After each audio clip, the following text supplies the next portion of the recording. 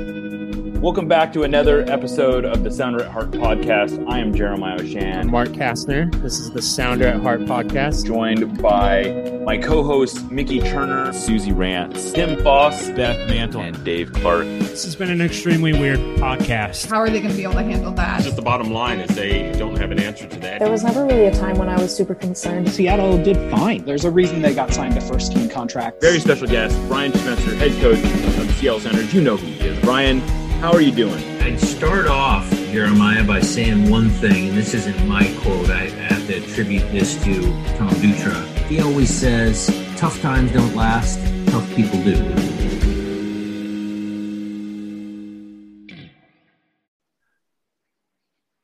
Welcome back to another episode of the Sounder at Heart podcast. Joining me today is one of my good friends, at least as far as soccer goes, Chris Reifer.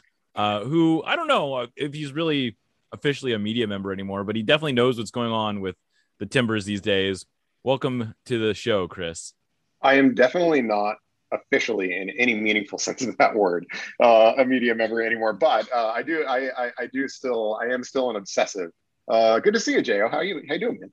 Yeah, I'm doing good. You know, making it work, and we have another Sounders Timbers game. This one actually counts for the Cascadia Cup. This is the first Cascadia Cup match since maybe the infamous Iron Front game. Certainly the first Cascadia Cup match in Portland since then.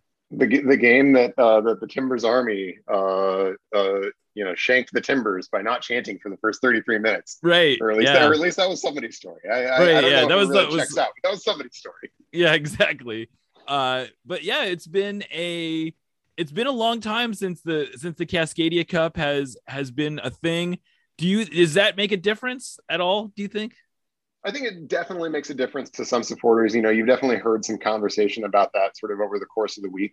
It does not feel, back to the full-throated, I guess, pre that game in 2019 kind of form just yet. Hopefully that's going to be in the future. So it's not at that level. But I do think it makes a difference. It is something that is still valued among the Timbers Army, just as I'm sure it is among ECS. And so it matters on that end, to be sure.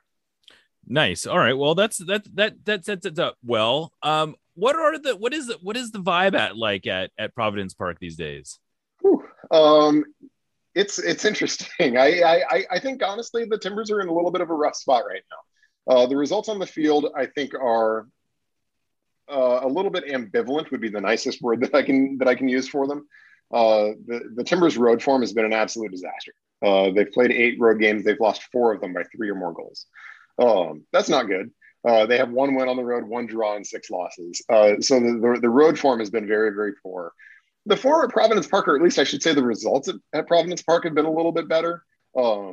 But there, I think if you watch the team closely, you see that there's some underlying softness there. They've played 4 home games in about the last month or so.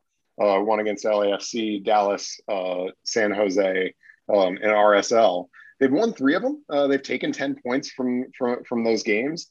But I think any honest assessment would have to say the Timbers have been a little bit lucky. I think they were pretty clearly outplayed by LAFC. I think you'd have to say the same about RSL last weekend, even though RSL is not exactly a world-beating squad. The Timbers played okay against San Jose, but didn't get the 3 points out of that. The only game, and the first half in particular against Dallas was bad, and that's a bad Dallas team on the road, where they had to that point of the season not done anything but lost. They had 0 points on the road at that point, and the Timbers had to score one late in order to take the 3 points there. So, the results have been okay from home. They've been able to get it out, and for that reason, I don't think this is one that the Sounders can go into, feeling like it's a kickover by any means, or you're even feeling like it's not going to be a tough game. Right. I think it will be a tough game for the Sounders. But I also don't think this is a game where the Sounders are going in praying that they can get a point. It's one that the Sounders can win. There's some underlying softness in the Timbers forming that at home. What do you chalk that up to? Is that form? Is it I know you've been missing some players. What would you say is the underlying cause for that softness? Kind of all of the above. There's certainly been some squad rotation that's been necessitated both by the schedule, international absences, injuries, and the like. And you know, I mean, that's been a big factor. It's undeniable. It's something that the Timbers talk about a lot, and not for no reason. It's something that's hurt them. Certainly, that's not a foreign concept of the Sounders, who have had similar kinds of things, especially over the course of the last 6 weeks or 2 months. So I don't think there's going to be any sympathy there. But I also think form has certainly been a part of it.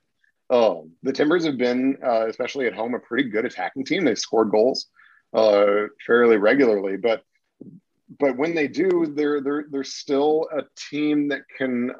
I think the biggest thing that I've seen is that they just lapse into being in a really soft low block, in which, especially when they get their noses in front in a game, they kind of fall victim to that game state, and they defend deep, but they don't defend very vigorously. And so opponents have repeatedly found, and this was very, very much the case against RSL in the second half last week, where opposing playmakers have found just acres of space in the attacking half to be able to get the ball at their feet, pick up their head, and pick out a pass. When you look at RSL's goal to pull one back to go to 3-2 last week, that's exactly what happened. I can't even remember who assisted the goal at the moment. It's a difference from when I was officially in media. But you know, I mean, it was kind of a long ball, sort of over the top into the box. But from an area that the Timbers should have been defending, the guy just had all day to pick up his head, to allow his teammates to marshal their runs and to float a ball in. You just can't do that, and you can't do that against RSL, and you really can't do that against a Sounders team that looks like it's going to have the services of Nico Lodeiro, who will absolutely murder teams that allow him to do things like that. Yeah, it'll be interesting to see how much Lodeiro plays. You know, he's played 25, or he's played about 30-ish minutes since he came back. And had a trophy on the line on Tuesday, so you know he had to get out in that one. Yeah, exactly. But it seems like the Timbers offensively have been pretty decent. You know, the reason they're in a playoff position is because they've been able to score a fair number of goals. What are they doing well offensively? They're being opportunistic. They're not a volume chance creating team. That wasn't the case last year, even when they scored a bunch of goals. They're not a team that in most games is going to put up 20 shots. This isn't some of, you know, Caleb Porter's 2014 team where they would where they were just sort of constantly on the attack and looking to create chances. That's just not their personality. But they've been opportunistic, and it's because, you know, it's a similar kind of thing with last year. They've got good finishers. Felipe Mora can score a goal on you. Jimmy Chara can certainly break it down and score a goal. Tyrone Asprilla, even though he's a guy who I think has been the recipient of a lot of scorn and frankly deservedly so from Timbers fans over the years, is maybe the latest bloomer that I can remember for a field player. At 29, he's come into his own and has been huge, coming off a game in which he had both a goal and an assist. I think has only recently been surpassed by Felipe Mora in the Timbers sort of golden boot race. And so they're a team that has a number of guys who can finish off opportunities for them.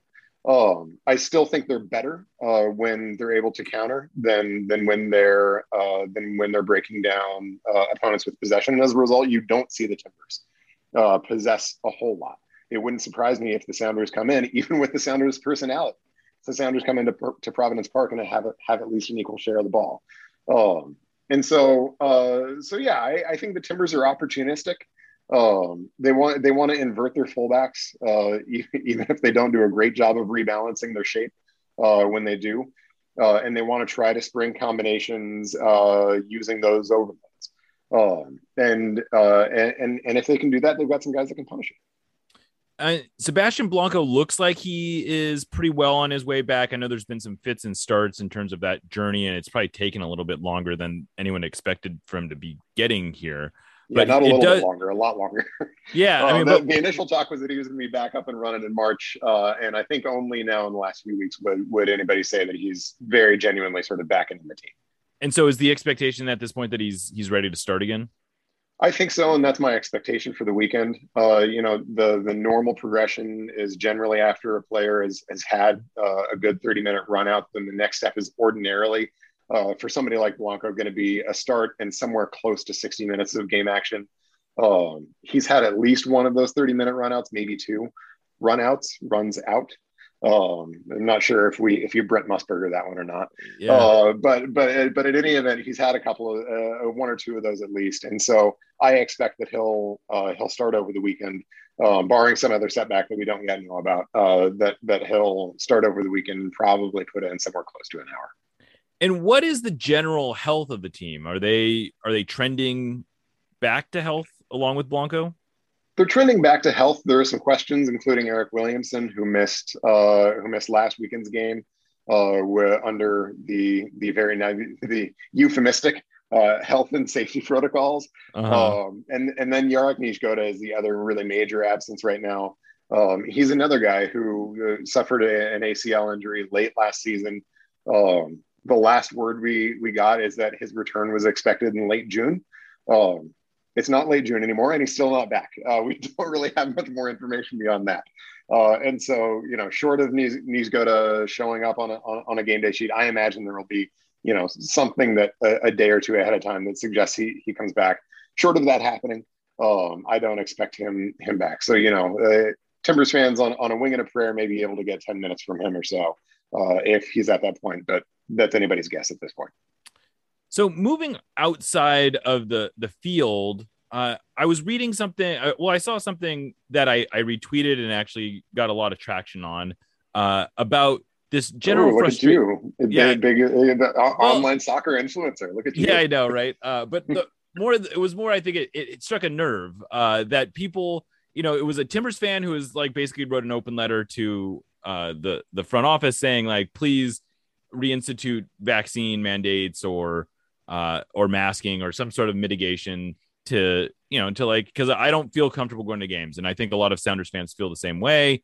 But I think he was kind of speaking to this underlying sense that there is like attendance is down, interest is down. I thought he maybe conflated two separate issues, which was COVID and maybe an underlying frustration with the team. But point being, it seemed to illustrate some frustration among the fan base. It's definitely there. There's no question about it. The extent to which it's affecting the softness in their attendance numbers, I think is something that can be debated. I think the Timbers would probably tell you, no, we think it's COVID related. I think there are a lot of people who would tell you otherwise, that they think COVID is certainly a factor. Nobody can deny that. That is obvious. It's a given. But I also think that there are a lot of folks who would tell you that they think there's some more sort of substantive softness in sort of the fervor of the support that's been driven by the relationship between the club and its supporters over the course of the last couple of years. I have a hard time sort of quantifying, exactly how much that is and sort of where on the sliding scale things are sort of causing some of the empty seats and things like that we've seen at Providence Park over the course of the last several months. So, I don't really have a hot take in that regard. But look, I mean, I think if you go back a couple of years, it's not hard to see that the Timbers' relationship with their supporters has really had some bumps. There was the Iron Front situation and MLS's ban on political speech that ruffled a lot of feathers. The Timbers in late 2019 really had a rough go of things, both on the field, but there was also the situation with Brian Fernandez. The Timbers sort of opened their big expansion of Providence Park and then frankly fell pretty flat and had a very, very disappointing end to that 2019 season. Then 2020, obviously there was COVID and the Timbers had some on-field success, especially early in 2020. But I mean, that was the fans were obviously somewhat divorced from that. Right. And now, with on-field stuff, I think you have sort of mixed results, especially at home. I think there's some mixed results, but there are definitely folks who feel that the Timbers have not been sufficiently responsive and have not been sufficiently protective when it comes to COVID protocols. And I think there's sort of just a general sense that there's a bit of a disconnect between many supporters, I think both within the Timbers Army and outside of the Timbers Army, and the club itself right now.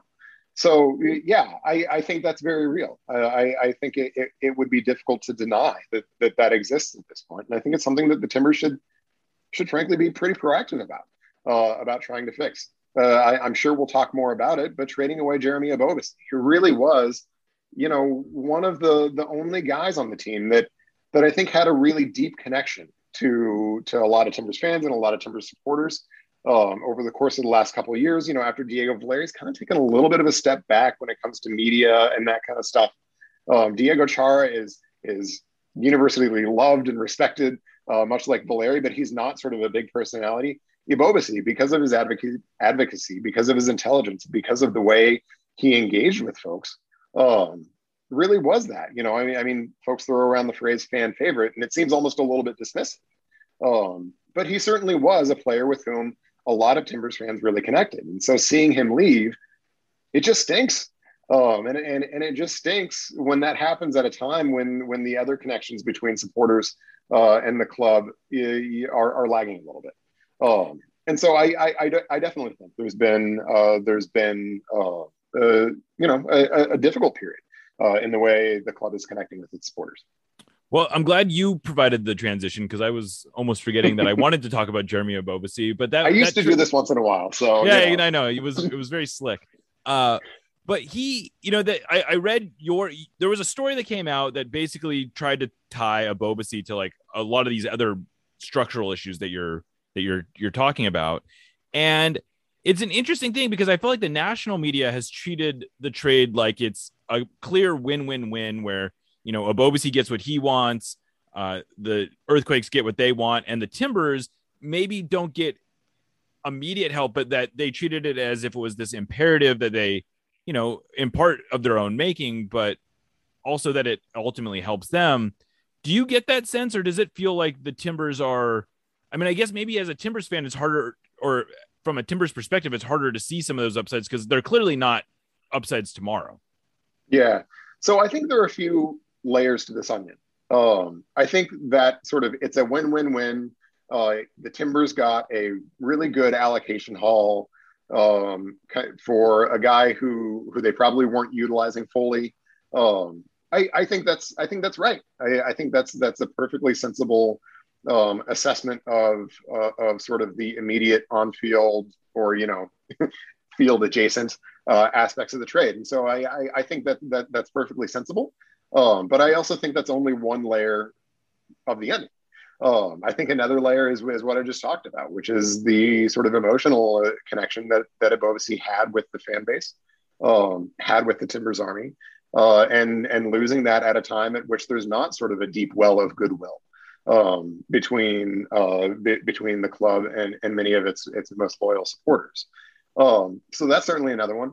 And then another one, I think, is when you sort of take a step back and you look at the way the Timbers built their roster over the course of the last couple of years, bringing in Jarek Niezgoda as a DP at Ebobisse's primary position, bringing in Felipe Mora as a TAM player at Ebobisse's primary position, and the way they committed the resources, which certainly contributed to very significantly the cap crunch that the Timbers have kind of talked about necessitating this move. And also, on at least a part-time basis, moved Ebobisse to a position at which he's just not as good, which is just on the wing. I don't think you can watch Jeremy Ebobisse on the wing and say, yeah, he's as good there as he is up top. That's just not true. He's more productive up top. He looks much more comfortable. His game just fits up top a lot better than it does on the wing. He can play the role. He was maybe their second best winger for a decent amount of time when Blanco was out, but I think that spoke primarily to the other options that they had, more than it spoke really to what Ebobisse brought to that particular position. And so I think when you zoom out a little bit and you look at the way they've constructed the roster over the course of the last couple of years, the resources that they've committed to to throwing resources at Ebobisse's primary position, at which he's been at least quite good, at least good, maybe great. I mean, so somewhere in that ether, Right. certainly a clear MLS starter at the number 9 position. I think you begin to wonder whether those resources could have been used in a better way. I think you begin to wonder whether the Timbers could have maximized Ebobisse's value, landed a more lucrative both for the Timbers and Ebobisse transfer spot for him than the San Jose Earthquakes for $1.167 million in GAM, and whether the Timbers could sort of just be a healthier, better rounded roster than they are because of the choices that they made. So I think those second and third layers of the onion are not the ones that you're hearing talked about when the national media says, "Oh yeah, this is a win-win-win, good job all around." Those thoughts are sensible. They're a reasonable assessment. I think part of this deal, but that's not the only way to look at it. And I think those other perspectives are certainly valid and worthwhile. The thing I thought was interesting was the most interesting thing about that was the comments that Gio made after, which seemed to be sort of like, this was not a decision I wanted to make. And I suppose that might just simply be like, you took away talent and you didn't replace it. And maybe it's that simple, although I don't know that it is technically, if that's even technically true, but it's taking away a piece, but he didn't seem to be using the piece in the way that it made the most sense. And so I thought it was curious because it was like, well, if you really liked him so much, why were you not playing him at the position that he was best at? I had exactly that thought. Honestly, that was maybe my first thought when I heard that, when I heard what Gio said. It was sort of like, wait, so you rated this guy all along? Like, right. What? Right. Are you kidding me? Why did you do everything you've done over the course of the last year plus with the way you've deployed this player? So I certainly had that thought. That was interesting because we have never, ever heard Gio sort of step out of line with the party line. He is, in my view, to a fault, sort of committed to being a club man and sticking to the script, to the point where I think he is frankly uninteresting when he talks to the media at times. And so for him to say that really, really perked my ears up and got me thinking that there could be something to that, and there could be some level of dissent between he and Gavin, at least relating to that, Gavin Wilkinson, at least relating to that deal. And look, I think you can understand why that would be the case. In any other sport outside of the MLS context, if a team made that trade where they were trading a good, productive player for future assets, because all the GAM is 2022 and 2023 GAM. It's not like they got something for 2021 out of this deal. Well, we would say, I think you're muted, Jo, if you're. I was gonna say they wouldn't even have ability to use it anyway, even if right, because they did it right at the end of the window. That's right.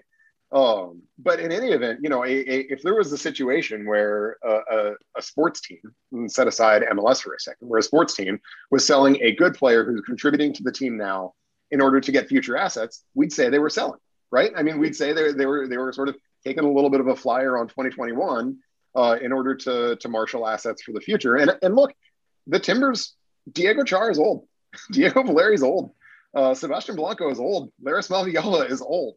And so the Timbers are going to need to go through some of that transition in the next couple of years. And I think very rationally, the Timbers could look at the situation and say, hey, look, we need to start stockpiling assets in order to make the moves that we're going to need to make in order to have this transition. But we'd say they're selling. Right. And I don't think that sort of analytical prism fits neatly within MLS a lot of times. I think Major League Baseball is just kind of fundamentally different from MLS in that way. Rebuilds in MLS are much shorter. You have much more flexibility. It's a much shorter game than it is in baseball. And so I don't think that translates perfectly, but I also think there's a nugget of truth to it in this instance. And frankly, you asked me about the Timbers form a bit ago. I mean, doesn't this at least kind of suggest what the front office thinks about the Timbers form? I mean, put another way, is there any way in the world, if Gavin Wilkinson thinks this is a team that has a legitimate chance to contend for an MLS Cup, that he makes that trade? No chance, because the Timbers are worse in 2021 because they did that. Right. Jeremy Ebobisse is a good player. He made them a better team. And so there's no way that if they had a lot of confidence in this immediate team, they would have made that trade. And you can see where there would be tension between a general manager and a coach in making that kind of an assessment. Gio wants to go out and win every game. It's his job to want to go out and win every game and to compete in the now.